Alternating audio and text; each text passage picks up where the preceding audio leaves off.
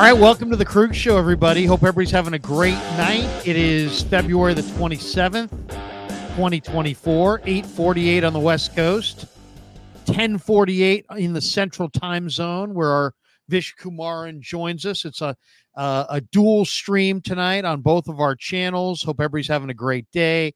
John Lynch spoke at the Combine earlier. We're brought to you by Pig and a Pickle, the best barbecue in all of Northern California.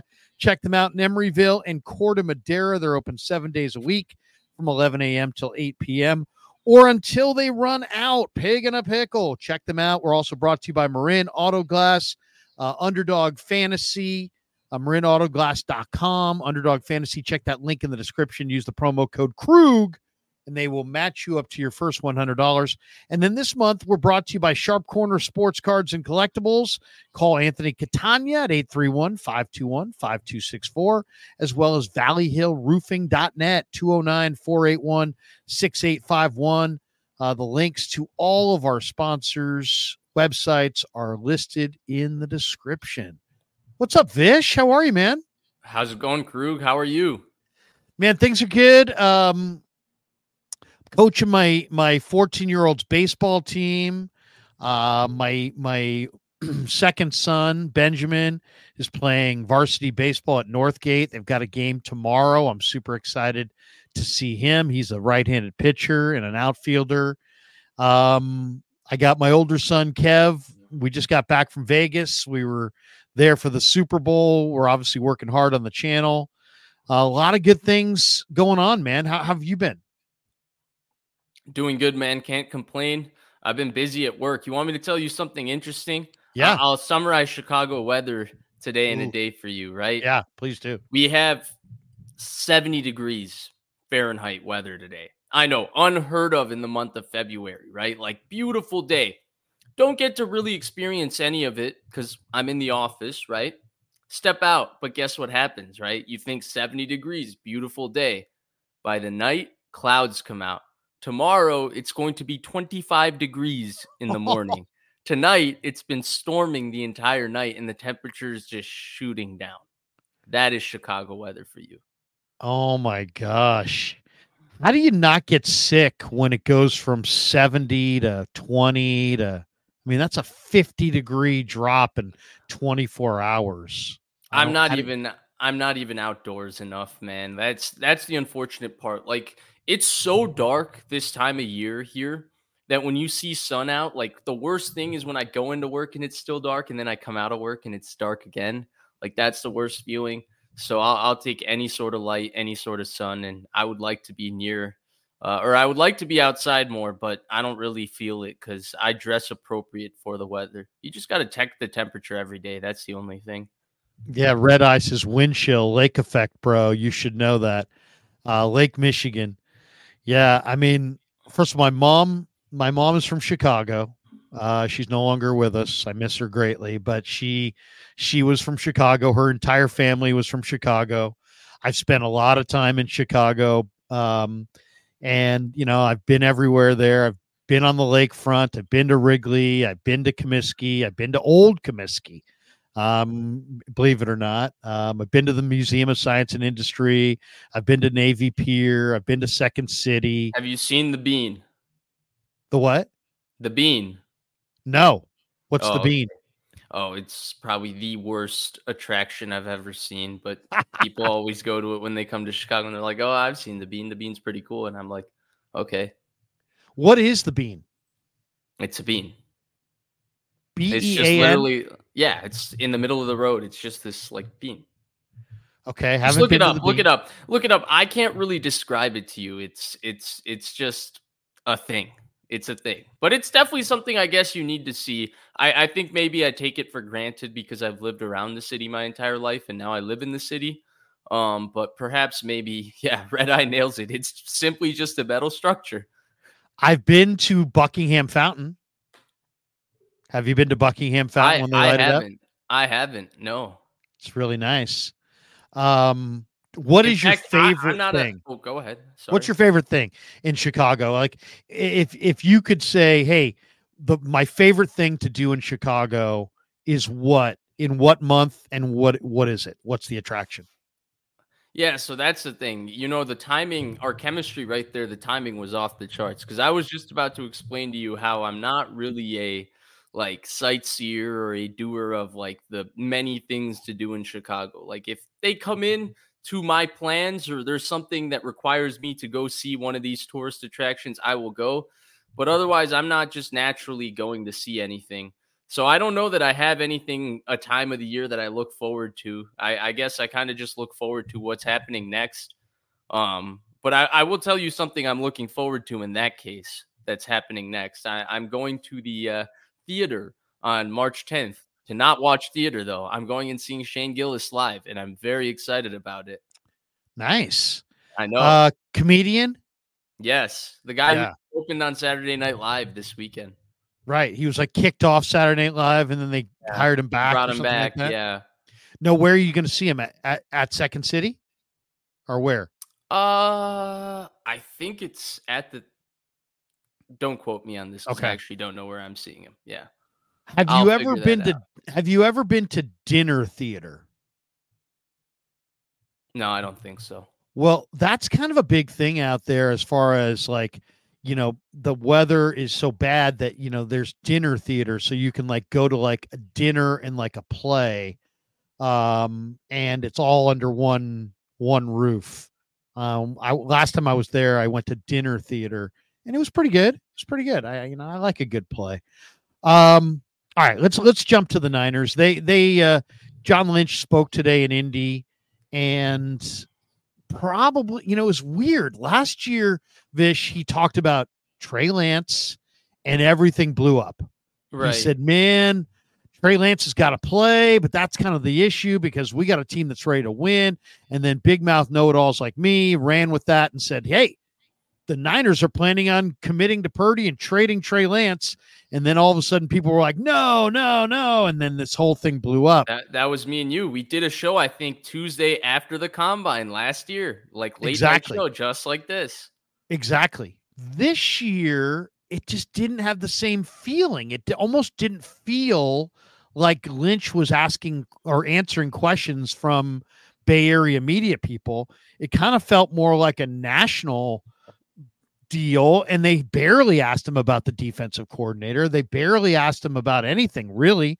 But the one thing that I thought was the headliner today was that, Brandon Ayuk. And they asked about Brandon Ayuk, and he said, they said, hey, man, the cap has gone up. Does it make it easier for you to bring back Brandon Ayuk? And he's like, he first makes the point. He says, well, it went up for everybody. So in other words, it's all relative. But then he kind of said, well, we think very highly of Brandon Ayuk. He's a warrior.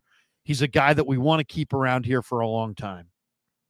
So I don't know if there's any other way to take that other than a positive that it really sounds like the 49ers are going to bring back Brandon Ayuk, which kind of flies in the face of some of the rumors and whispering out there that maybe Ayuk's not happy, that maybe they would trade him. A lot of the whispering, or not even whispering, a lot of the talk out of Ayuk's camp seems to be almost like he's on his way out of town. They don't have to redo his deal at all this year, technically. But what was your takeaway on Ayuk? Do you think Ayuk is a Niner long term? Are they going to commit $50 million to two wide receivers, or did you think today was not significant as far as Ayuk's future and nothing's changed? Or how do you see Ayuk after Lynch spoke today? So I do see Ayuk remaining on the 49ers long term. I feel like that's an investment that they have to make. I mean, this was a player they traded up to get in the first round. It wasn't just that they took him in the first round. They traded up and gave up future assets to get him. He was a guy they've believed in him. Now he's become a player worthy of a second contract, and he's the one guy on their offense that you can look at other than the quarterback that's young and ascending. And he has great chemistry with the quarterback, probably the best chemistry of all the weapons. So I don't think they move him for all those reasons. Now, I don't think today's comments also changed anything on where Brandon Ayuk and the 49ers stand. I feel like a lot of the comments from Ayuk's camp and a lot of the things people are seeing from Ayuk are blown a little bit out of proportion because I think that's just negotiation. Ayuk, I think, is doing a very good job of making it clear that he wants to be in San Francisco, but he's not going to take a pay cut. He's going to get paid what Brandon Ayuk feels like he deserves to be paid. And the 49ers are doing a good job making it clear that they want to bring him back, but they understand that in a cap sport, you can't bring back everybody at the price they want. They have to go through that process. Now we enter the most difficult part, which is the negotiation. And oftentimes for the 49ers, negotiation is like the Dark Knight movie, right? Like the night's most often darkest before dawn. That's the line, right? Is that not the line that Harvey Dent says at the end? Right. Yes. That's what's about to happen. This negotiation is about to get ugly. And then probably somewhere in July or August, we find out that they get the contract done. It's just status quo for the 49ers. It's how things go. The Debo negotiation got gross. The Fred Warner one was actually clean, but the Nick Bosa one got somewhat contentious. The George Kittle one was so contentious they didn't talk for 2 months. That's just how things are going to go. That's my prediction. How do you feel about the 49ers and Brandon Ayuk? Well, I mean, I would like to see them keep him, but it just seems like an awful lot of money committed to wide receivers, does it not? I mean, I don't know. It just seems like it's not necessarily the smartest thing, but trading him, I don't think would be smart either. In an ideal world, I think I'd like to have be able to get more for Deebo Samuel and at least consider trading Deebo, but I don't think that's in the cards either. Yeah. So I think they're just going to bite the bullet. I think we're both agreeing that Deebo is pretty untradeable, especially this year, because there's more value for the 49ers keeping him than eating the cap hit and moving Deebo. Like, I know people are really upset about Deebo in the Super Bowl on one hamstring, but Deebo was fine versus the Lions the week before. He had a pretty good game, and then they really missed him versus Green Bay, right? Did we not talk just a month ago about how much the 49ers missed Deebo Samuel in that game and how much him getting hurt affected their entire offense? So Deebo's still pretty good. He's going to come back. But I think one thing we've learned, and I personally learned this by being wrong. I learned this by being wrong about Jamar Chase, Joe Burrow, Penei Sewell, that entire situation. Having an X receiver that you can put in the backside of any sort of formation that can win against man coverage consistently is arguably the most valuable non-quarterback asset on offense in the NFL right now, right? Like, look at what Joe Burrow, Jamar Chase has done for him. Look at what Tyreek Hill has done for Tua. Look at what Stephon Diggs did for Josh Allen, right? Other than Mahomes, all these guys have needed that one guy that can win on the backside of these 3-by-1 formations and win one-on-one as an X receiver on the backside. Brandon Ayuk is that guy for the 49ers. We saw them put him on the backside and run some more isolation routes to get him in space and get him opportunities this year. More than ever, they went to him. This was something that we predicted coming into the season and we thought was going to happen, and it did happen. I think his role within the offense is only growing and ascending, and I think their need for him is only growing and ascending. I don't see a place where they move him. And I understand what you're saying about the $50 million, but it's really just the 1 year. And if you can backload Brandon Ayuk's deal, you could probably unload Deebo and maybe even unload another guy on this offense by the time Ayuk's deal is really affecting you. And then Ayuk, compared to Deebo, compared to Kittle, is one of these guys who you do expect his game to age. He wins on technique and skill rather than pure physical ability and explosiveness and physicality. You think that he could play longer and later into his career compared to those guys. So maybe you give him a 4 or 5 year extension instead of a 2 to 3 year one like you gave Deebo, for example. I just think that the one thing that is going to happen is that there's going to have to be some group of players they're going to have to move off of some of their high price players. And I think the guy that I would try to move off of is Kyle Juszczyk. I think that's the no brainer right there. I mean, he gets paid a ton to go in motion, and he's not a great short yardage fullback. He's nice, but I don't see a burgeoning market for him. I think they're paying him huge money, that other teams would not pay him.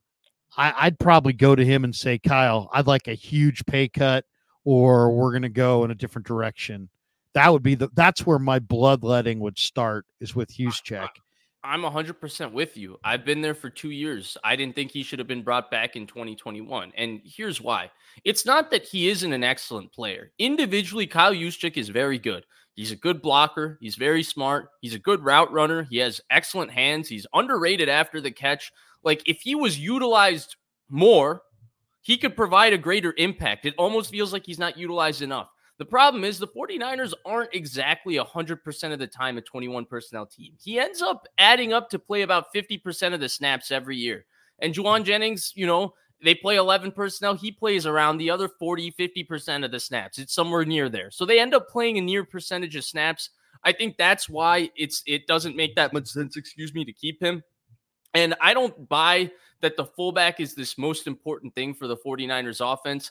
I think he was a player whose skill set was important, and they used it to build their scheme. I think he was one of their initial signings because he was such a high character and versatile guy. He was an easy guy to sell, the Harvard education. They signed him early in their regime. He was a great guy to build culture and build their regime around. I think he has satisfied all of that. He's gone above and beyond in terms of being their first big signing in free agency, especially because their other big signing, Malcolm Smith, turned out to be a little bit of a biscuit for them in 2017. And now I don't see the value for him. The other offenses with Shanahan, did we ever talk about I guess Vonta Leach made a Pro Bowl in Houston, but nobody ever talked about the fullback in Cleveland. Nobody ever talked about the fullback in Atlanta, right? We talked about Julio Jones. We talked about Andre Johnson, Dwayne Brown, Joe Thomas, Jake Matthews. So I think this idea that the fullback is the most important thing is a little bit overblown, trying to sell a free agent that they paid a lot of money to initially. And I agree with you. I think it's time to move on from him. I also think Krug, they need a little bit of a culture change. And I don't mean this in terms of they need to change their culture. I mean this in terms of he's been here since 2017. He had to experience 2019, 2021, 2022, 2023. He's been there for all the heartbreak.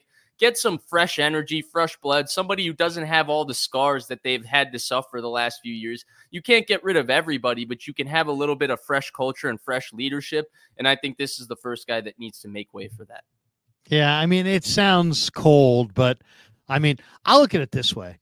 I think they need to do two things with that fullback spot. Get a whole lot cheaper and a whole lot more dynamic, because I don't think it's kind of like in the NBA where you've got to have at least 4 shooters on the floor. I think if you're going to have 5 eligibles, they all have to be dynamic. You can't have a slowish weapon out there, either a blocker at tight end or a blocker at fullback. The guy that's super intriguing to me in this draft is the Louisville fullback, running back, one back. I'm not sure what he is. His name's Isaac Guerendo, and he runs in the 4.3s. And he's 228 pounds. And to me, I'd like to see the Niners go in that direction. Get rid of the expensive fullback and then put a fullback on the field that is dynamic, that you have to cover, that runs 4.3, that really threatens the edges of a defense. And he can run with power between the tackles. But, man, if this guy gets loose on the second level, he could take it the distance. And it's a rare player because there aren't a lot of guys who run 4.3 who are 220 pounds. But this kid out of Louisville, Guerendo, fits that bill. That's what I would try to do at fullback, is move on from, or not necessarily move on from Juszczyk, but definitely cut his salary and essentially move on from him, because I don't think he'll be in favor of that. But that's one guy. The other guy that I'd be in favor of moving on from is Jake Brendel. I saw DJ Reader just push him around, and I like Jake, good dude, smart guy, street free agent, but they gave him way too much money. I mean, $5 million for a street free agent. That's a contract I would like to get out from underneath. That's a guy I would like to say goodbye to. And then I think, who do you get though? Who do you get? As far as Jake Brendel, as far as a center, there's centers in the draft I really, really like, but then I also like some of the guys on there. I think Colton McKivitz, his best position is center. And I actually kind of think that Nick Zakel and Ben Barch might be decent centers as well. And I would try to fill center with maybe a draft pick Zakel, Barch, and McKivitz and try to get out from Brendel. Zakel's last free season, though, couldn't have you convinced that you could go No, into you're right. yeah. I agree with you that Brendel isn't an ideal option. There's no doubt about that. So I'm on the same page with you. I think the reason he got the contract that he got and the reason the Niners are kind of stuck is they have a veteran team, right? Krug, you know what it is when you draft an offensive lineman. It's a long development arc for those guys because they go from one or two running plays in whatever college they come from, one or two protections. They're not always going up against the most elite of the elite pass rushers. There's only one or two games they really face an NFL rusher with those NFL traits. And now you come to the NFL, it's a little bit of a culture shock. A lot of them have to spend a year changing their bodies. Even the best ones, like Penei Sewell, even had his ups and downs as a rookie. That's just what happens to offensive linemen. So you don't know that you can really trust a rookie center, especially one that you're going to take in the middle rounds to come in and play right away. And then look at Brendel, right? Probably a league average center. He's not, I would call him a below average player to an average player, somewhere in that range, right? But there's not that many great centers in the NFL. You're kind of stuck in the between a rock and a hard place looking for offensive linemen, especially if you're not drafting them very high in the draft. So I'm with you in terms of, hey, I would love to get upgraded center. I just don't know that there's really a viable option. Maybe we go into the draft and maybe I start looking at centers. I haven't really started looking at the draft, and you come to a conclusion that you find a guy that's just totally worth it. That's Travis Frederick or Tyler Linderbaum that you can take at 31, and that's your new starting center. Or maybe there's a guy in the second or third round that's that kind of guy, but I don't know about that, and therefore it's tough for me to look at Jake Brendel and offer anything better than him, even though he's not the world's greatest option at center. There are other spots as well. I mean, like I would look around when I'm looking at their depth chart. I'm thinking, okay, where could I cut money? I could cut money with Ray McLeod. I don't need Ray as much as I like Ray. I don't need Ray. Mm-hmm. I can cut money with that third quarterback. I don't need Sam Darnold at $5 million. I think Brandon Allen and a rookie can fill in 100% with you there. 100% with you. I don't need Randy Gregory or Chase Young or Kevin Givens or Sebastian Joseph Day. I feel like I can fill in with younger players. I don't need Oren Burks. I don't need Demetrius Flanagan Fowles. I don't need Tayshaun Gibson. I don't need Logan Ryan. I feel like I can fill those spots with younger players and not lose any ground there. I don't know that there's a big bloodletting there, but that's where I would start. Yeah, I'm with you, but at the same time, I do think those players need to be replaced. And that's where I brought this up on your show, I think, a couple weeks ago, and I'm bringing it up again, Krug. I think people are going to be shocked, but I think a month from now, the conversation is going to be very defensive line heavy with the 49ers. They built this team from 2017 on with defensive line in mind, building the deepest, nastiest defensive line in the NFL. I think last year was the first year in a little while that we had a completely underperforming defensive lining. I understand that they played well in the Super Bowl, but I think they missed, like you said from the beginning, they missed quality depth and quality signings that they had, like the Samson Ebukams, the Charles Omenahues, the Arden Keys, those type of high-effort players who still were playing for their second contract. I think that they're going to have to go back and rebuild the depth of this defensive line, especially given that we look at Bosa, right? That's superstar. I think Armstead kind of stays on. His contract makes him kind of a stuck piece. He's a good player, though he's been getting hurt the last couple of years. Javon Hargrave, let's say he was banged up this year and maybe you get full money's worth next year. You didn't get that this year. After that, like, do you know that you can rely on Drake Jackson and look at him as a starter?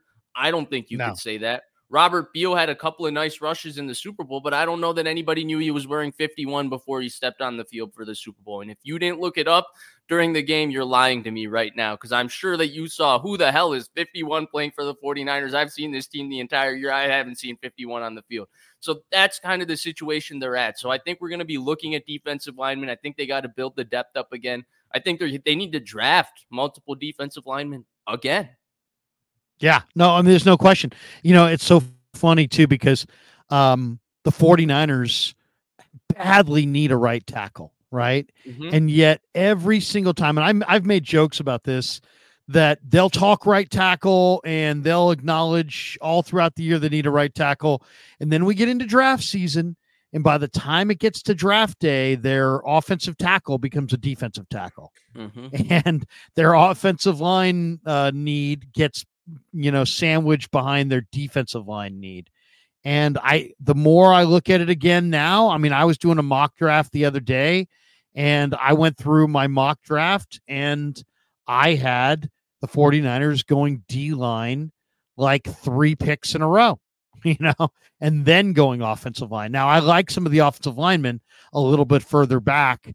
If they picked in the top 15. You know maybe, what the issue is, though, Krug? You know what the what's issue that? is? I'll tell you what the issue is. Because when you're talking about a value-driven team like the 49ers, the way offensive linemen are coming into the NFL and the way defensive linemen are coming into the NFL, you're always going to feel like you're going to find a defensive lineman that's way better than where you are at the draft because there's so many of them and they're going based on different teams' needs. And you're always going to feel like that offensive lineman that you're taking, you're reaching at that spot because everybody starts reaching for the offensive lineman because there's not that many good ones in the draft. And when you're talking about a team like the 49ers that's so obsessed with the paper value, which they are, even with the draft, right? They love trading down a pick to draft Solomon Thomas and getting extra assets from Mitchell Trubisky and all of that. Well, Solomon Thomas can't play either. You didn't really win that trade, but you kind of won that trade because Mitchell Trubisky can't really play. So for a team that's obsessed with that, I think that's why they always end up at the defensive lineman. Because when you look at your draft board, that offensive lineman always feels like, damn, we're reaching for this guy at this spot. Whereas the defensive lineman, like Drake Jackson, right? They said they couldn't believe he was there at 64. Well, like 7 defensive linemen went before Drake Jackson at 64. No, it's true. And it's kind of reminds me of playing fantasy football. It's like, if you don't have a high pick, but you want to get a running back, and then all of a sudden you look up and you're like, well, wait a second. Do I want the 7th best running back? I mean, I'm just looking at the offensive tackles in the draft. I'd love to have Joe Alt or the Penn State kid Fashanu. I would love to have J.C. Latham or Taliesin Fuaga. Coach is really hot to trot on Amarius Mims. I'd love to have him. Jesse's really hot to trot on Jordan Morgan. I wouldn't mind having Jordan Morgan. I talked to Trent Williams about Tyler Guyton because he's an Oklahoma kid, and obviously Trent went there. And Trent loves Tyler Guyton, and he knew all about him. And yet I'm looking at the master big board, and those guys are all gone by pick 28, and the Niners pick 31. So do you want the 8th best offensive tackle, Kingsley Sumatea, who I do love? Do you want Patrick Paul? Do you want the kid from Yale? Do you want Blake Fisher from Notre Dame? I mean, those are the guys that are projected to go, let's say, outside of the top 30, but inside the top, let's say, 115 picks. So it's like if you're going to go offensive tackle in round 1, you may have to reach for one of those guys. I'm looking at this big board, and I've studied the offensive tackles a little bit this year because I kind of knew the Niners were going in this direction. I love Javon Foster from Missouri. He's listed at pick number 122. So, I mean, that's a 4th round pick or late 3rd. Christian Jones from Texas looked good in the Senior Bowl. He's pick 146. I really love him. I think he's terrific, but that's a late 3rd, 4th round pick. Ladarius Henderson from Michigan, who played for Harbaugh, wore 73 for the Wolverines. Arizona State transfer. He's pick 150. Julian Pearl from Illinois, really like him. He's pick 165. And then down the list, I really love Garrett Greenfield from South Dakota State. He's picked 244.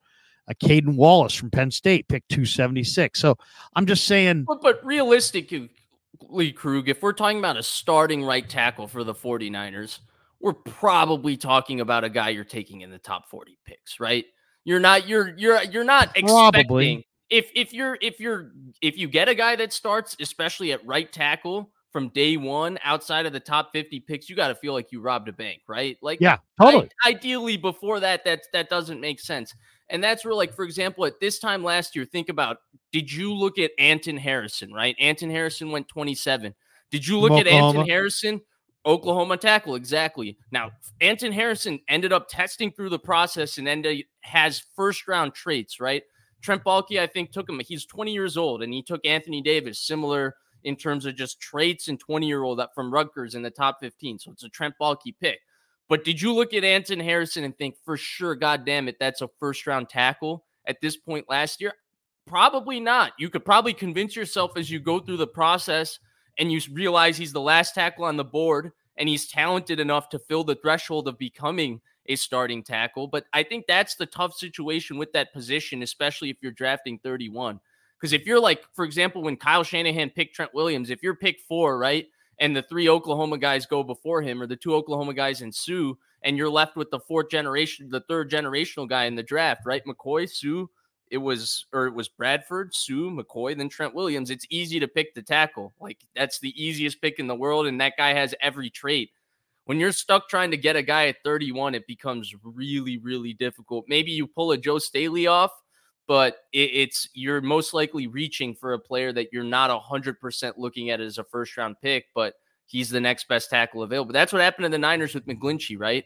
I think all things considered, if you stack up the 2018 draft, nobody would look at Mike McGlinchey as the 9th best player in that draft, even before that draft. Even people were high on Mike McGlinchey. And I thought Mike McGlinchey was a good player at Notre Dame, but nobody thought of him as the 9th best player in the draft. No. When you realize only him and Colton Miller are probably the 2 eligible tackles that can go in the first round, and you realize, like, holy crap, like, if you don't take tackle here and you try to get a tackle elsewhere, all of a sudden at the 9th overall pick, Mike McGlinchey becomes great value.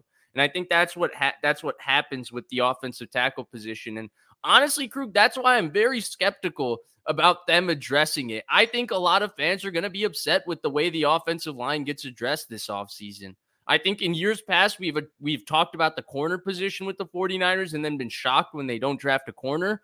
I think the offensive line position has done the same thing in years past, and I think it's going to do it again because I think they're going to look at their team and they're going to look at what's available and what's possible for them to get, and they're going to look at it and think it's not much of an upgrade.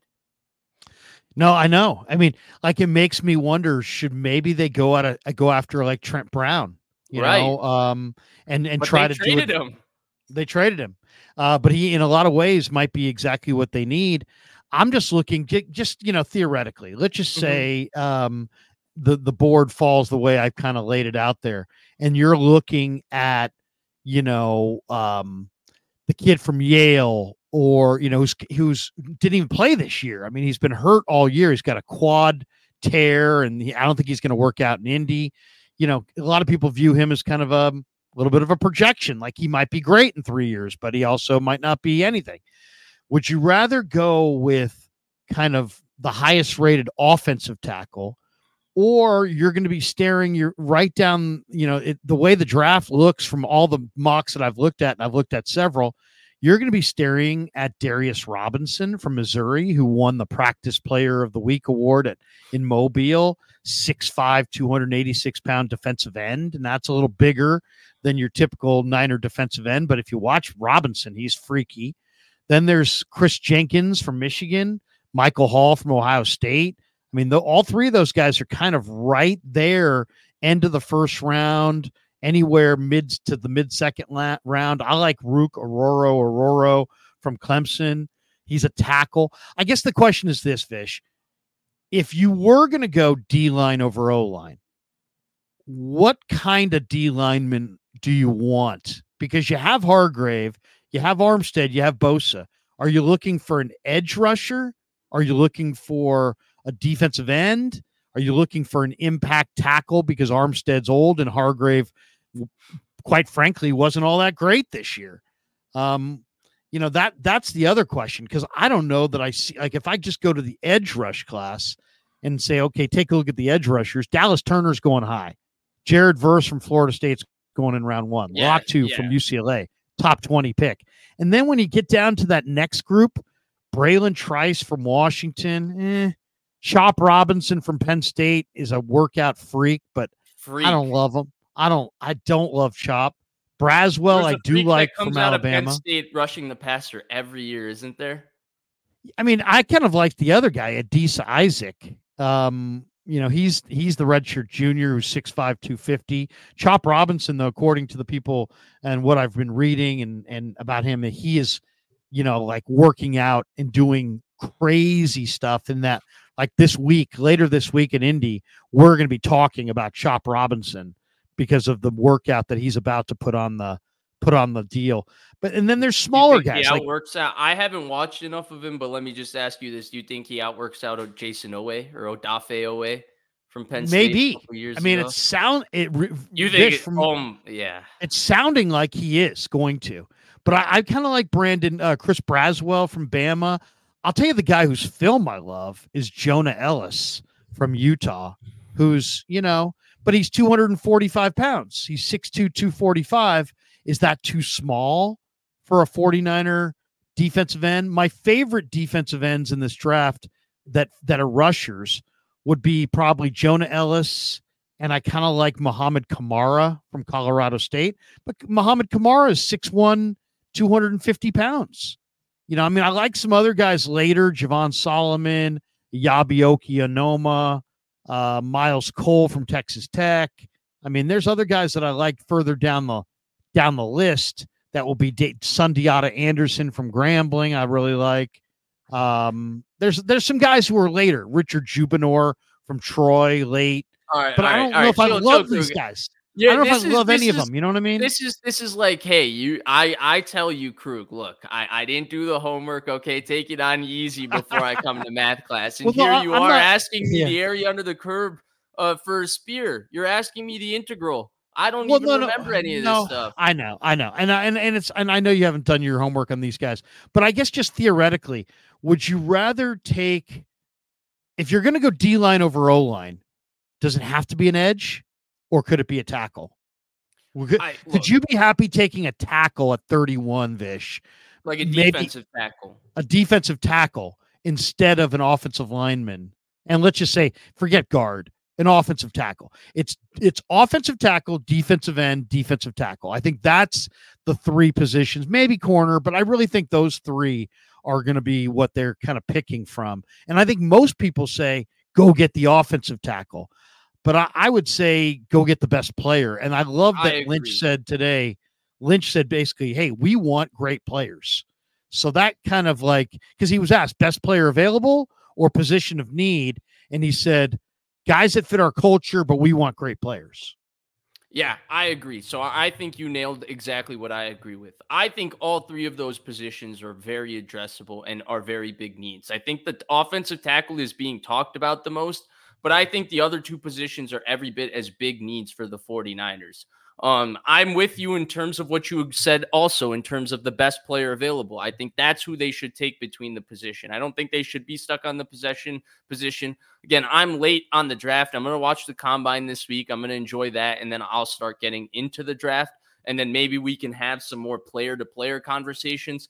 But right now, if you ask me and said, okay, why would I go with the offensive tackle of the three positions? It's because they got to look at the offensive tackle and say that guy has starting traits. It can't just be a guy that you think that can be start. It has to be a guy that, hey, when we put on the workout, and I don't mean this to say, oh, he kills the combine. I'm talking about when you look at his physical, tangible traits, you look at that guy and say he can be a starting right tackle, and possibly because we're investing a first-round pick with him, he has the ability to become our left tackle of the future. I'm not saying you have to put that pressure on him, but you need, Krug, you know the traits that you need to have to be a starting left tackle in the NFL. There's a reason all those guys get drafted in the top 15 picks, right? It's tough to find big guys that move like that can also anchor like that. It's a very rare combination. In terms of defensive tackle, I think they need to get younger at the position. I don't think they need just depth because I'm pretty unhappy with the 230-plus-year-old duo of Armstead and Hargrave. I'm unhappy because I feel like Armstead is at a point where his body is starting to wear out. He's older. I think he's getting injured more just because he's played a lot of football, and he's still a really good player. I think they're over-relying on him right now, and I think that's an issue. And then Hargrave, maybe he was hurt this year. It's tough for me to know, but he also was not very good for a large portion of this year. From the beginning of this year, especially their 3-week losing stretch, he struggled. I don't know how much you can really rely on him, especially when you talk about a guy getting paid and then he regressed. It's tough for me to imagine him bouncing back if I'm being realistic. I would hope he does, but I don't know if you can expect it. So I think a defensive tackle, whether it's a bigger guy who can really, get in the gaps and stop the run, or even an interior pass rusher, I think both would be welcome because I'm not 100% sure of the 49ers situation there. And then finally, edge player. Don't they always need a guy on the other side of Nick Bosa? Wasn't Drake Jackson supposed to be that? Are we really sure if he can be that? That makes that a need again. If you can find a guy at 31 that's got those kinds of traits like D Ford, this is around the realm where he went in his draft. Now, he had a knee issue that really pushed him down the boards when he was coming out, but this is just an example of what I'm saying. A high traits pass rusher, a guy with that elite bend, that elite burst, something you don't really find outside of the first round. If you can find that, I'd say go get it. So it would come down to the best player, but I think all three positions, even though one's only being talked about, I think all three positions are actually very important for this team. And I think those are the three positions that are going to make or break how good they are next year, because that's where they need to replenish talent. No question. I agree literally with everything you just said there. Give me, the Niners have like 20 free agents. Give me one on offense, one on defense that you want back, because I don't want hardly any of these guys back. I really don't. I'm looking at it, and I'm especially on defense. Gregory, Givens, Chase Young, Burks, Flanagan Fowles, Joseph Day, Kinlaw, Logan Ryan, Tayshaun Gibson. I guess I would probably say Kinlaw of the group, but I'm okay with literally I'm literally okay. I looked at every one of their free agents. I would totally be fine if every single 49er free agent left. Okay, I'll give you one for both. Okay. I have literally only one player for both. The offensive answer is a cop-out, okay? He's a restricted free agent, so he's kind of really going nowhere, even though he's technically a free agent. Because they cut him and put him on the practice squad initially, they have Juwan Jennings for one more year. That's a no-brainer. Everybody's bringing him back. I'm not blowing anybody's mind with that answer. Like that, somebody who's moderately restricted. Right. Yeah, somebody who's moderately watched the 49ers, they're going to put a second-round tender on him. They're going to be able to bring him back for one more year. It's kind of the Kendrick Bourne situation all over again. Defense, I'm going to bring back Clelin Ferrell. He's what they need. He was a guy I hated on. I was wrong. He was a good signing. He brings veteran presence. He's a good locker room fit. He plays with high effort, which they need. He plays his downs. He does his job. He's a good edge setter. He plays the run well. He's not a great pass rusher, but he's a high effort player. That's who I would bring. He's a good rotation piece. You could probably bring him back for a pretty marginal price similar to last year. Besides that, I got nothing for you, Krug. I'm with you. I look at the rest of the free agency and I say, let them walk. Yeah, I do too. I mean, Jennings is restricted, so he can't walk. I would say if I had one offensive guy, it'd probably be Brandon Allen, and one defensive guy. I agree with you. I'd go with Clelin Ferrell, because Ferrell did, we all kind of were critical of Ferrell, but Ferrell really did what he was advertised to do. He plays hard. He's got a motor, plays the run. Yeah. He can step it up early in halves and early in games and get it dialed up. He's a tough guy. He's a leader in the room. Plays with smart eyes. That was an underrated thing about him. He told me the greatest answer of the year when I was asking him about, being worried about, I forget it was the Eagles or something like that, their offensive line. And he looked me right in the eye and he said, "Hey man, if you're afraid, go get a dog," which is just an awesome answer. So Clelin Ferrell, would be my guy, and Brandon Allen would be my guy on offense. DC, we're 43 minutes in. We're only going for an hour tonight. What's your thought on the defensive coordinator? Is there? They've interviewed the news that we've gotten is they've interviewed Brandon Staley. Chase Sr. put out a tweet today saying if they go internally, it might be Nick Sorensen. They're also talking about Daniel Bullocks. I don't believe Sorensen has ever been a coordinator before. So, and I don't think Bullocks has either. And to me, that's shocking that they could run off Steve Wilks and go with a first-time defensive coordinator. I can't. If Shanahan doesn't want to be involved in the defensive meeting room at all, how do you go to a guy who's never done it before? I'll give you a different take on it, because I think Steve Wilks' issue wasn't necessarily the fact that he was a good or bad coordinator. I think the issue was he just didn't mesh. And I think where people missed on the meshing is they only looked at him with Shanahan, and they didn't listen to the fact that Fred Warner and Nick Bosa told us for 17 straight weeks that they didn't believe in their coordinator, right? Fred Warner, why is the defense not playing well? It's a scheme thing. Hey, Nick Bosa, why did you give that up? Oh, we weren't prepared for that. They found it so easy to throw him under the bus, right? So it just was not a fit.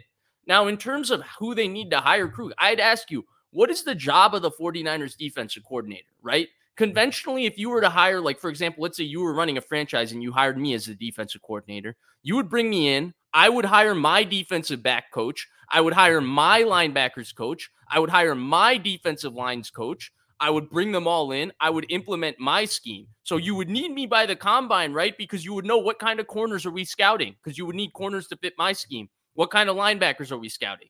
The 49ers defensive coordinator isn't participating in that. He gets Johnny Holland as his linebackers coach. His secondary coach is Daniel Bullocks. His defensive line coach is Chris Kasarik. His job is basically to take their scheme, which as existent is built around their two best players, Nick Bosa and Fred Warner. They don't want to change it because it's the best way to use Nick Bosa. It's the best way to use Fred Warner. So they don't want to change it. They want to keep their front. His job is to basically ensure, one, that he's able to communicate with Shanahan and their best players, something Steve Wilks, I guess, did not do effectively. That's why that relationship wasn't there. And then two, he's also just executing their game plan. But even within that execution of the game plan, he's implementing a scheme that already exists. He just needs to call the right plays at the right time. So in order to find a guy that fits all of that, I think it's nice that they're actually going through a well thought out and researched process. I think they rushed it with Steve Wilks. I don't think they understood how difficult it would be to implement a guy when you already have all of this existing infrastructure and you're really asking him only to do one thing as the defensive coordinator, which is call the plays. I think that if it's internal, it's fine. And maybe they're giving an opportunity for a guy to emerge as the leader to ultimately call the plays. But I think people are missing the key because the scheme already exists and the game planning already is going to be built around the scheme. It's not like they're going to come in and change the coverages drastically. It comes down to the fact that can that guy effectively communicate with Shanahan and their best players? Because I think that's where Steve Wilks fell short with this defense. Because, again, Bosa, Fred Warner, how many weeks were you in the press room where they were like, scheme issue, we're not being coached this, or we're not prepared for this? Yeah, I mean, and yet we're getting like glimpses and snapshots of all of this. It's really hard to put these snapshots together over the course of several months and be like, well, the issue is this. I'll say this, though. I hated what I saw in the NFC Championship game about the tempo that they played at. I thought that was just reprehensible. And I don't know if that's on Wilks, if it's on Kasarik, if it's on the players. I didn't like seeing that. It was shocking. It was shocking to see. And I remember when I talked to Steve Young before the Super Bowl, he's like, he was equally shocked. He's like, I can't believe that You've we were been around the seeing NFL this. so long, right? When Wilks called them out publicly the week before the Super Bowl, the writing was on the wall, right? You could see that he felt some kind of pressure. How many defensive coordinators say their defense played without effort the week before the Super Bowl? Oh, I know. Yeah. It was shocking to see. What do you think of Brandon Staley? Okay, here's does my that issue name with excite Staley. you, or does that move you in any way, shape, or form? Okay, the front issues aside, okay, I would prefer that they get a guy with the four-man front. I don't think Joey Bosa really liked when they switched the front on him. I don't think it suited his game. So let's take the front issues aside. I think Brandon Staley was a creative defensive coordinator his 1 year with the Rams, right? He had Aaron Donald. He had Jalen Ramsey. He was a creative defensive coordinator. They did a good job. They changed their scheme and, in fact, had Raheem Morris adjust his scheme and implement Brandon Staley's continued scheme. Here's my issue with it, though. I don't want a defensive coordinator who's only been a coordinator for 1 year. When you're talking about the 49ers defensive coordinator, you're expecting him to come up with these great defensive game plans against the best offenses in the biggest of games. How experienced is Brandon Staley at doing that? He had 1 year with Aaron Donald and Jalen Ramsey in the middle of COVID. That doesn't say he's the best defensive coordinator. He had 1 good year coaching a defense. When you talk about Spags, people talk about Spags' best years. I remember Spags' worst years. I remember Steve Spagnuolo in 2012 on the Saints when everybody wanted him fired. I think that's part of being a defensive coordinator, going through those situations, going through those growing pains. I would like them to have an experienced guy, a guy who's had ups, had downs, has been in these situations. They need a guy to call a defense in big games. I think they lucked out with D'Amico. I think what I'm learning through this entire process of the last year and watching how things have played out in Houston is D'Amico might have just been a prodigy. How many guys go from QC to head coach in 7 years? That was D'Amico Ryans. He might have just been a prodigy. It might not be as easy to just find a guy to do this job. And I'm not that enthused about when I think about Brandon Staley bringing in a scheme, coming into a scheme he's not comfortable in, and not being that experienced a defensive coordinator to begin with. The Niners have the last 2 years, Vish, have gone. I love the way they play free agency. They let all their guys walk for the most part. They may re-sign one or two, but they basically let all their guys walk. And then they say, you know what? We're going to get one difference maker free agent. 2 years ago, it was Mooney Ward. This year, it was Hargrave. Sometimes it worked. Sometimes it didn't. Mooney's been very, very good. Hargrave, not so much. I think Hargrave's just kind of nothing. I mean, nothing terrible, but I don't sit there and go, oh, when they got Hargrave. He didn't live up to what we thought he would be when they paid him. No. I mean, we were talking about wait until you see Bosa and Hargrave on one line. This is going to be sick, and it wasn't sick. You know what? You know what pissed me off too? When we talked about Hargrave, we were talking about, okay, hey, the things that make Javon Hargrave special. He plays every snap. He's a warrior. He plays every game, every snap. He's the fittest guy in the room. The guy plays 90% of snaps at damn near 300 pounds. I didn't see any of that.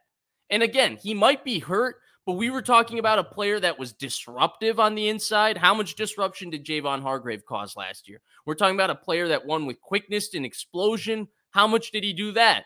We're talking about a player that played a lot of snaps. I saw him tired more than I've ever seen him in my life. And I watched a lot of him after the 49ers signed him. This is one of the fittest football players coming into last year I've seen as a defensive lineman. He didn't live up to it. No, he did not. He did not.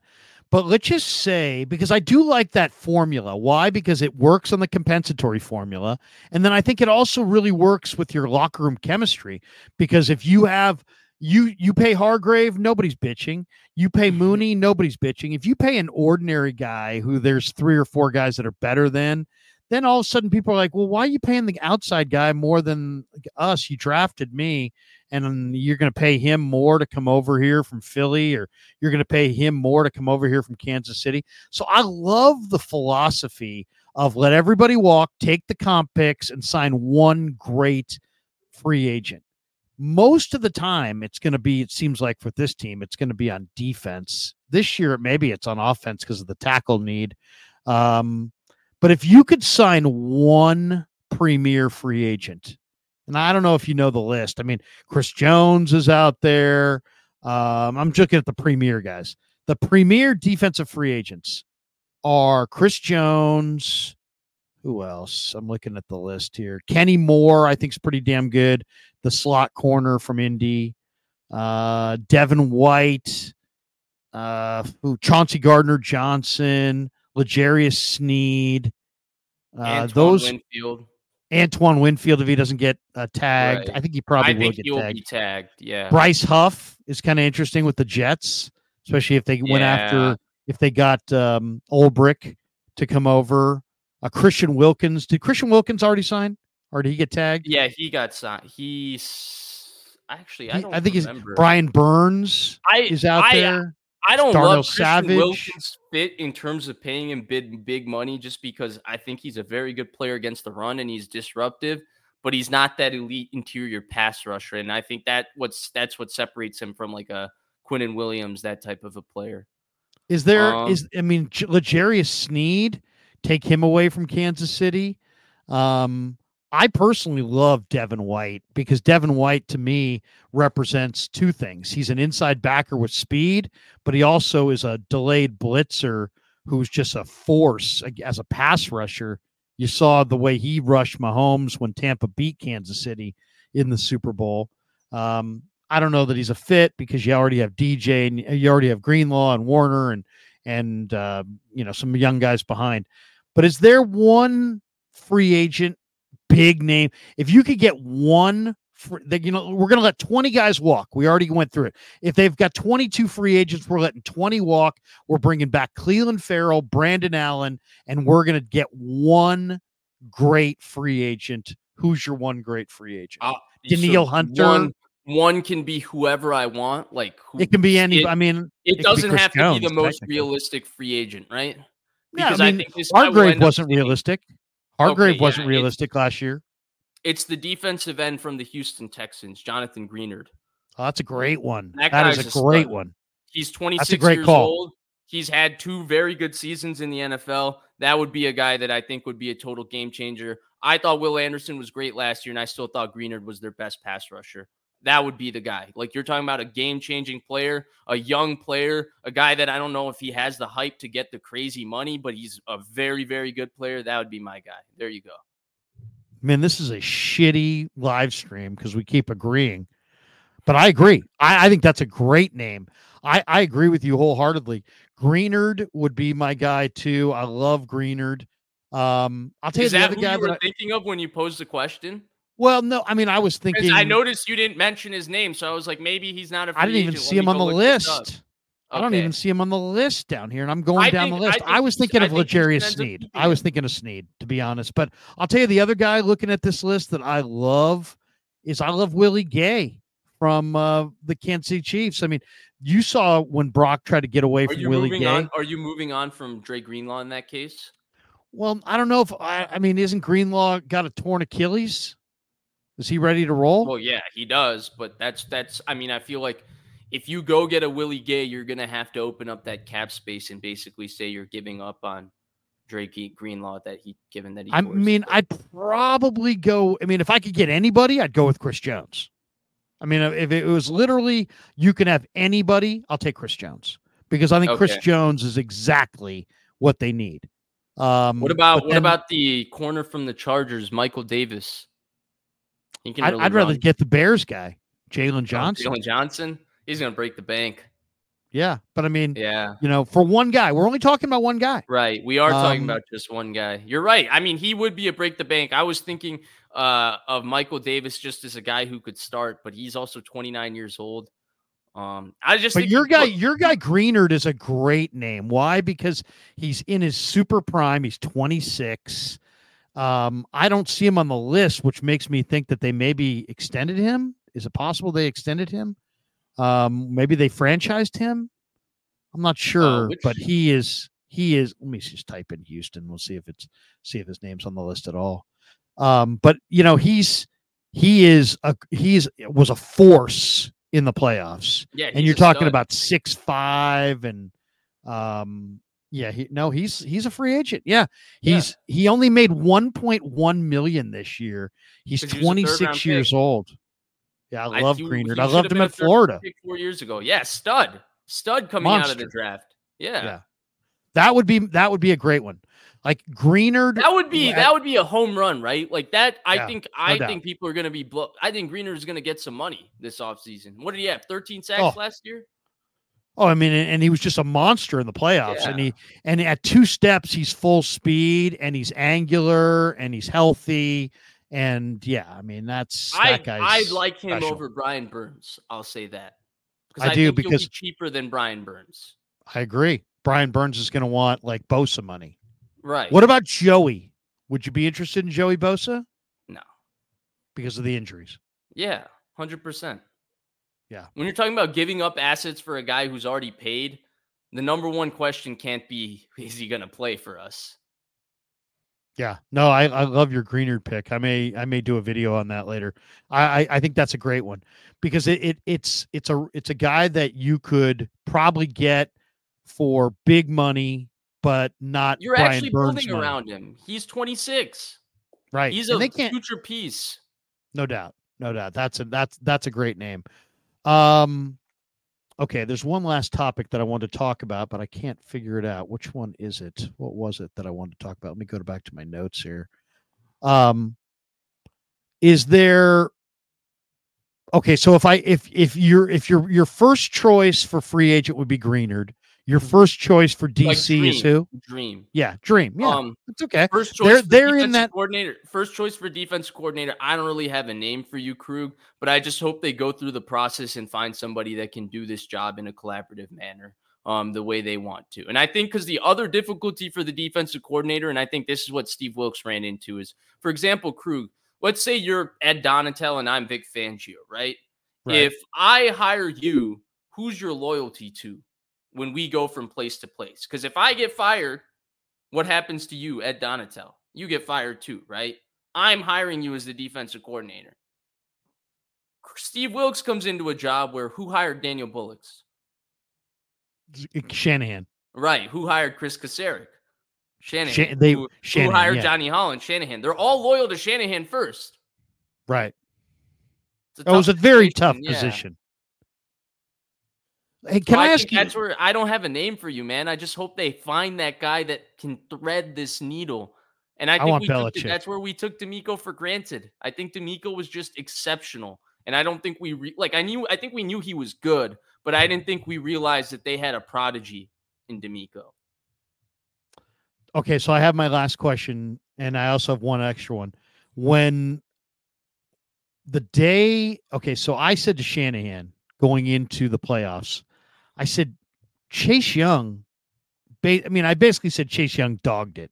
And I said, that looked terrible. Is that your culture? And he didn't run from it. He said, it's not our culture. The next day, Wilks comes in the room. I'm sitting all the way on the left-hand side.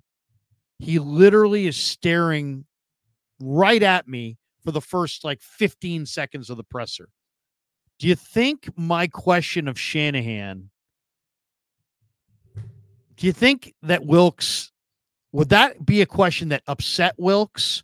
Or do you think that he liked the fact that somebody else did his dirty work for him? Like somebody else called out Chase Young. He didn't necessarily have to because Lynch did, Shanahan did, everybody did. Heck, Chase Young, I don't know if you saw Vish, did you see the live mic of the Super Bowl yet? No, I couldn't watch it. I know, it's unbelievable. But one scene on the sideline is so incredible. It's Chase Young talking to George Kittle, and he's like, I will not let you down. And George Kittle's like, I need you today to bring everything you have on every snap. There's no meetings next week. There's no practice next week. There's nothing you have to do next week. Bring it all tonight. And he's like, and Chase Young looks at George Kittle and says, I won't let you down. And then Chase Young played with his hair on fire. Is this not what we talked about, though? I feel like the 2 weeks to the Super Bowl, you and I must have done 4 shows in that 2 weeks. And I feel like every show, all we were saying was, if I'm Steve Wilks, I'm telling Chase Young, you can go win this game for the 49ers. Look at Juwan Taylor and Donovan Smith. You can dominate those guys. You can go change your life, make money based on this game alone. Is this not what we talked about? He did. But do you think exactly. Wilks... Do you think, the way Wilks stared at me, it was like he was either happy that I called out his guy because he didn't have to, and now he knew his guy was going to fly and play like incredible ball, or he was really pissed that I called out his guy because it showed badly on him. No, I don't know, but he was happy. I think he was happy, and I'll tell you why, right? You were the first person to save him from bad optics, right? Here's what Steve Wilks saved us from talking about this year. Hey, this guy named Javon Hargrave that the San Francisco 49ers gave $40 million fully guaranteed to. Steve Wilks didn't do anything to not get number 98 to play that well for him. That wasn't a scheme issue. That was a player issue. The supposed best linebacker on the 49ers did not have that kind of season, if we're being honest. He was a first-team All-Pro. He had big moments. He had big moments on primetime, but go back and watch the Bengals game. Go back and watch the Cardinals game. Go back and watch the Super Bowl. That's not a Steve Wilks issue. Those were some of the issues on the 49ers that we didn't talk about. I think Steve Wilks was thankful for it. I think there's a reason he came out and said what he said during the Super Bowl week. How many defensive coordinators do you know calling out effort week before the Super Bowl? But he did it to say, put the pressure on them. Take it off of me. These guys aren't playing hard enough. It's not my job. Yeah, make them. Hold them accountable. Tell them to play hard. I think that's what it turned out to be. I think he knew the writing on the wall. That's why he came out and said that. He saw what happened. Krueger, how many defensive coordinators have ever apologized for a call in the first half of a football game 4 days after the game? I know. It was amazing. It was incredibly compelling. Watching Lynch address it, Kyle address it, the players, Bosa, and then watching Chase Young tell George Kittle, I will not let you down. It was like, you know what? It was on Chase, and everybody knew it. All right, last one for you. Great stream, by the way. Looking at the Niner roster, give me two young players that you think there's a lot more there, and we just didn't get it this year. Like, give me two guys that are young 49ers that you really think are going to be much, much, much better in 2024 than they were in 2023. I got to go with one of those young linebackers, especially Jalen Graham, because he was the one that really impressed us in preseason. He also ended up being the one inactive. I don't know if that was a special teams thing or if he was actually just fell behind in practice when we didn't get to see these guys. Well, you know, it's funny. I asked Wilkes about it late in the year. I said, what does Graham need to do? And he's like, Graham was kind of a hybrid safety linebacker, so he was further behind Winters in terms Steve's of changing mind. his body.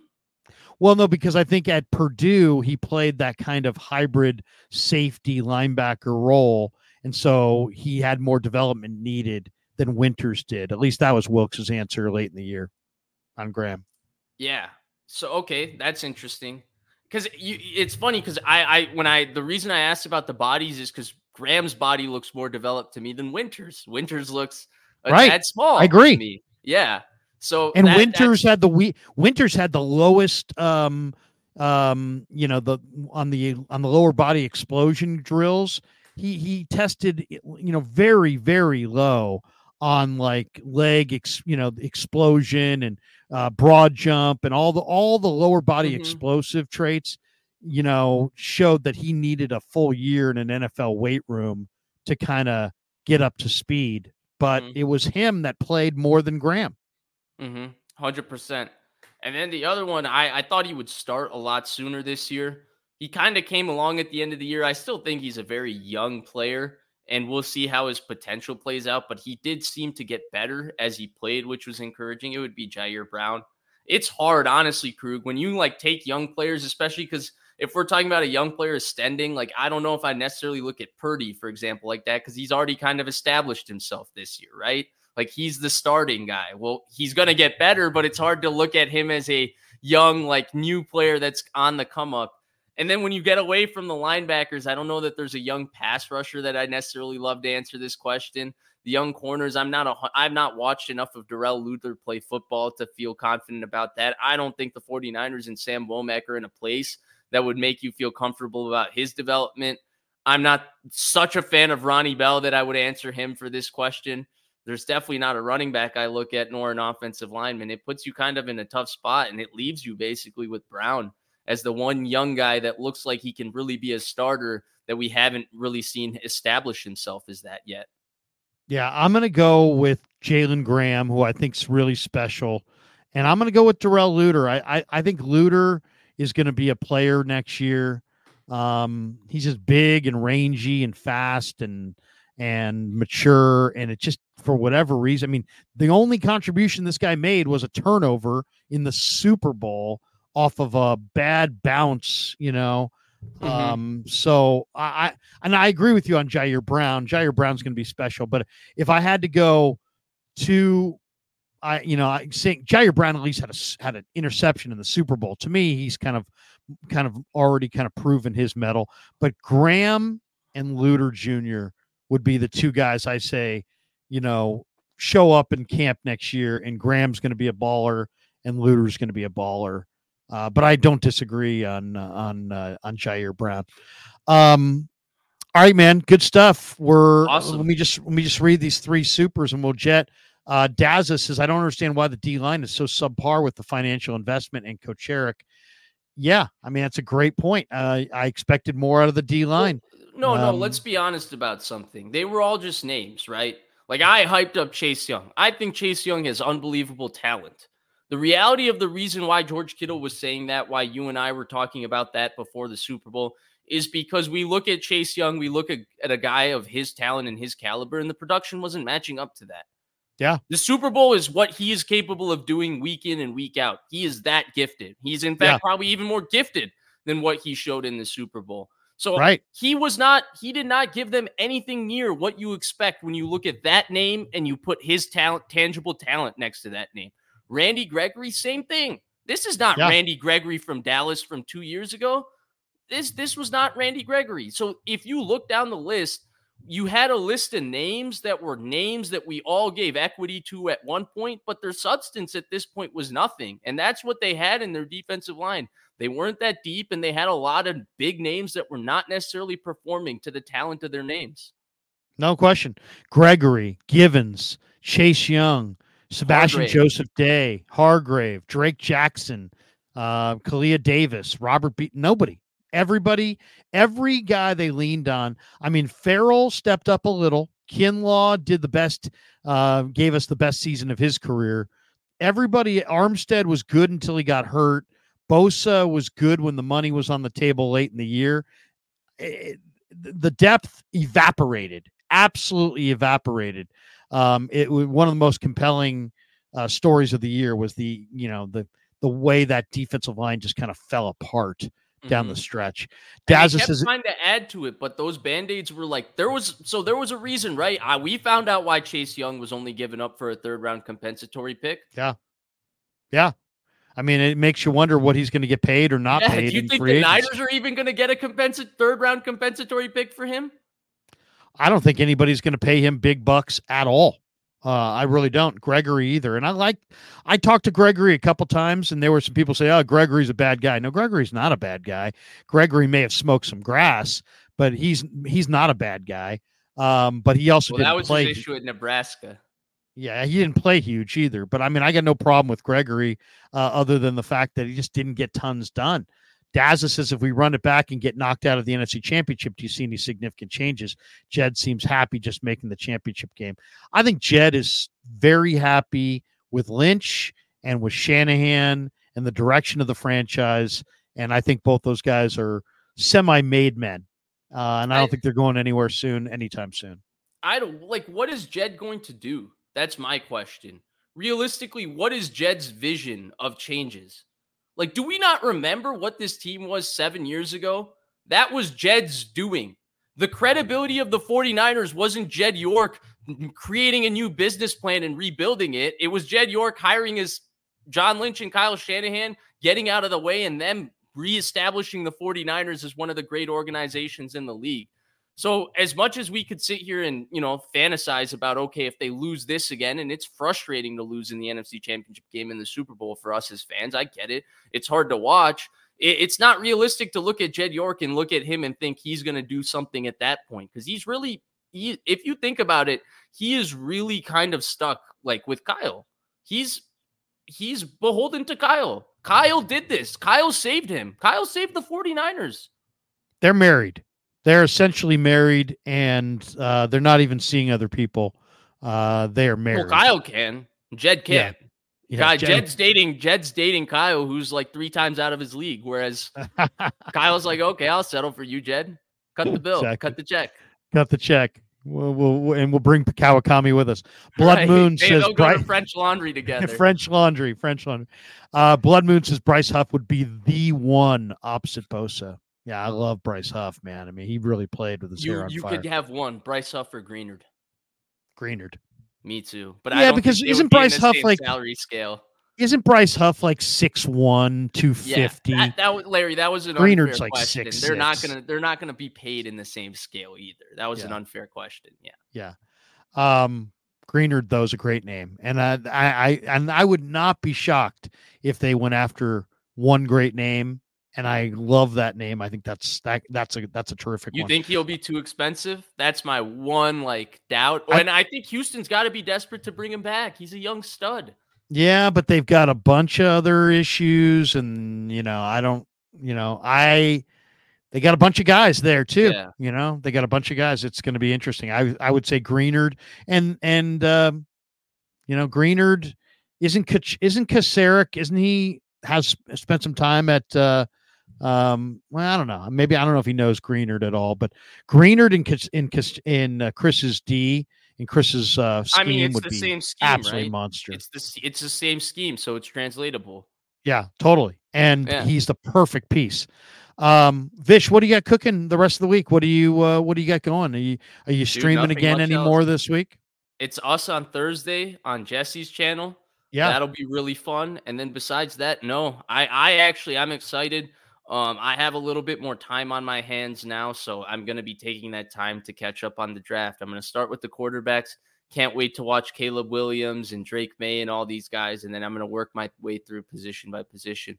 Looking forward to see what happens with this free agency. I don't know. Something about you saying that, hey, Greenard might be a possibility is piqued my interest even more, because I really thought it was out of the realm of possibility, but you have got me feeling a little more optimistic. So, well, it's near the top of the scale for the insiders, but it's not necessarily like in all these rankings of the top free agents. You notice that Jonathan Greenard is not in the top. It's more of an insider deal. Like football people know that Greenard is an elite free agent, but just media football evaluators of the free agent market, based on, I've read 27 articles about this. I don't think I've seen Greenard's name mentioned once. So he is a little bit of a insider knowledge kind of a free agent. that's And I really think interesting to me, because I genuinely think that's interesting, because I haven't kept up with these free agent tracking articles. there's I tons of just them. knew he was a free agent, and I kind of just stuck with that because I think he's a good player. But if you look at Houston's turnaround, obviously there's an outsized amount of credit that goes to D'Amico and CJ Stroud, but Will Anderson got a lot of credit for their defensive kind of turnaround, like their defensive ascension. But he wasn't even the best pass rusher on their team last year. I feel like if you watched the Houston Texan game, you had to come away thinking, wow, Jonathan Greenard is some football player. Oh, and they have a bunch of free agents: Sheldon Rankins, Derek Barnett, Jerry Hughes, Steven Nelson, Tart, Jimmy Ward, Ridgeway, Perriman. This is what happens when you sign everybody ever to a 1-year deal. Yeah. Dalton Schultz. They got a bunch of free agents, so they're going to have to make some tough decisions. All right, that does it for us. Thank the sponsors, Pig and a Pickle, the best barbecue in all of Northern California. Check them out. They're in Emeryville and Corte Madera. They're open 7 days a week. Of course, MarinAutoglass.com, Marin Autoglass, 415-883-3030. Underdog Fantasy is a phenomenal sponsor of ours. And this month alone, we had Sharp Corners Sports Cards and Collectibles in Pacific Grove. Call Anthony Catania, 831-521-5264. And ValleyHillRoofing.net. They're at 209-481-6851. All the websites are linked in the description below. Hit like and subscribe. If you hit like, it helps the algorithm. Subscribe to my channel. Subscribe to Vish's channel. We're closing in on 40,000 over here. Vish, I think, is closing in on what, 10 or 12 or 15 closing over in there. On 10. Help your boy get to 10. But here's something I just learned from the chat for you, Krug, before we end. Yeah. I just learned something that we broke on this show a year ago.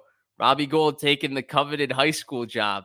I did tell you that I had a boss whose son was playing football at a high school that was promised to have Robbie Gould coaching there. So look at us breaking news a year early. Look at Robbie Gould moving on with his bad self. By the way, I heard Jesse mentioned, Brian says, y'all content creators need to stop beefing. Y'all soft like baby shit. Thank you. We appreciate that one. But there's a new channel out that critiques or that basically discusses content creators. Have you heard of? That's hilarious. I did see. I haven't seen it, but it makes me laugh. To me, comparing me to non-bread, I thought it was pretty funny. I don't know why he went with non-bread out of all things. Like, come on, Indian guy, non-bread. Like, you could do something a little bit better than that. But I thought it was pretty funny. I think it's all in good fun. I don't take this or myself serious enough where I don't think that I'm eligible to not be made fun of. And I think it's all in good jest and in good fun. Seriously, I don't mind it at all. I like it, in fact. No, I do too. And to me, it shows creativity. All right, 100%. For Vish, I'm Larry. That's what we do, right? We poke fun at each other, so why not? Exactly. And we will continue to, and that's what makes the whole thing so much fun. As far as my schedule, tomorrow morning is Wednesday, or tomorrow morning is Wednesday morning at 9 a.m. I'll be on with Guy Haberman tomorrow. And then I'm doing an early stream with Kev on the call-in stream, and then tomorrow night Ned Coletti is going to stop by, Dan Cochimilio, right around 7:45, and we'll talk a little baseball. We'll do a little baseball live stream, a little Giants, so a little baseball at 7:45 with Ned and Danny, a little call-in at 6:30 with Kev for an hour, Guy Haberman at 9, and then on Thursday morning at 9:30 in the morning, Nick Allegretti of the Chiefs is going to join me for a live stream. I'm really excited to talk to Nick. He's an old friend, and I didn't want to talk to him before the Super Bowl because I couldn't possibly say, hey, Nick, I know it's everything to you and you're starting in the Super Bowl for the first time, but I'm rooting against you. But now that the Chiefs have won, we'll just talk about the Super Bowl and his career. And he's a free agent. Maybe the Niners will go sign Nick Allegretti to play guard for them. But ask for him Vish, about Javon Kinlaw. How strong exactly. is he? Well, and also I'm going to ask him about, he suffered in the second quarter of the Super Bowl the same injury that Brock Purdy suffered with the elbow. And just because he's an offensive lineman, he just gutted it out for the rest of the Super Bowl with the torn UCL. Wow. And I mean, dude, I mean, seriously, that's some of these crazy. guys. Yeah, that's nuts. I mean, that is crazy. So we'll talk to him about that. We'll talk to him about free agency. We'll talk to him about Mahomes and the Chiefs and Taylor Swift and Travis Kelce, and Kelce pushing Andy Reid, and the Chiefs going back to back, and just all of that. My one problem during the Super Bowl was that they didn't show Taylor during that moment when he pushed Reid. Yeah, because I actually don't mind them showing Taylor. Like, it's just a normal thing anytime you show like a celebrity. But the one thing I liked about them showing Giselle is they showed Giselle when Brady would like miss the throw to Welker too, and show like how she was reacting. So like if you were hating on Brady, and I have had my moments in life because Brady's been so successful, where I've had years where I completely respect his greatness and years where I just hate on him. When you're hating on him, them showing Giselle is just like a ha-ha. It's like an extra ha-ha you can get off. And I hated how they were only showing Taylor during positive moments. Like, I needed the full Taylor experience. And when he was shoving Andy Reid, we had to have seen Taylor. Come on. She was biting her nails one time on the Niners' last drive when they were right at the 2-minute warning or whatever. But other than that, it was nothing. But before that, they only showed her, like, the first time they showed her was the BS big play. Was it to Marquez Valdez-Scantling where Tashawn Gibson had a pick far hash and he just doesn't track the ball? That was the first time they showed her in the first half. And then the second time was after they got like some first down after a while of going 3 and out. They were picking and choosing when to show her. It was messed up. Well, I wonder how much of that was due to the betting on it, because everything's so, you can bet on everything. So I mean, it's like maybe that had some impact. The fact that the Niners stayed favored throughout, to me, still feels a little like manipulative. Dude, only because, like, we talked about the game and we talked about how the Niners deserve to be the favorite to start. But as we kept talking through that game, and I don't want to keep rehashing it, I'm still a little bitter about it. But as we kept talking through it, did anybody pick the Niners besides, like, us? Because we were, like, manifesting something to happen. Every single person I would see everywhere, nationally, everything was Chiefs. And the betting line never changed or moved. And I know it's not the same thing. The public line and the betting line aren't the same thing. But I also knew so many people that took that Chiefs non-favorite. And again, this is all anecdotal experience, this is all anecdotal. This doesn't necessarily, line up with what the betting market said. But I still found it very interesting because I just kept hearing Chiefs were going to win. Chiefs were going to win. It was the most favored underdog I've ever seen in my life. I agree. I watched the NFL.com pregame they had online, and they had 12 different prognosticators: MJD, Daniel Jeremiah, Cynthia Freeland, all those people over at NFL.com. Of their 12, I think 10 picked the Chiefs, and only 2 picked the Niners. It was, it still rankles me. Not the picking, but just the way that thing, how close they got. And I wanted Shanahan to go for it on 3rd and 4, to run the ball and then run it again on 4th down, and then just not let Mahomes have the ball at the end. And to me, that was the mistake right there. And in regulation, in the fourth quarter, don't pass it, run it twice, get the first down, kick the field goal, and give him 22 seconds. Instead, obviously we know how it ended. Dazza says, didn't Jed also say hanging NFC Championship banners wasn't good enough? He did, but he also said... And then he fired 3 coaches in 3 years, and then Kyle Shanahan saved him. And then he also said that if they had lost to the Lions, that would have been good enough for him. So who knows? But for Vish, I'm Larry. Have a great... Isn't that where the Eddie D comparison is like so out of pocket? Like Eddie D drove Bill Walsh out of football in like after 3 Super Bowls and just like being the greatest coach ever. And Jed's like just happy to be here. Well, I think, they're different financial situations. The 49ers right now, are an incredibly positive financial cash flow team. So when you're making as much money as they are, you've got leads, you've got all this gambling money coming into the sport. You have the 49ers most likely the number 1 team as far as international. But Mexico City, they go down there, 90% of the crowd's Niner fans. You go to London, it's one of the biggest cities in the world. The number 1 team in London is clearly the 49ers. I think that, where the Niners are as a business makes it so he can be very, very patient with Shanahan and Lynch and getting this done. Okay, I get you. For Vish, I'm Larry. Have a great night, everybody. See you tomorrow morning with Guy Haberman at 9 on his channel. Peace. Yeah, never met a man I've been scared of. Careful, you gon' get exactly what you asked for.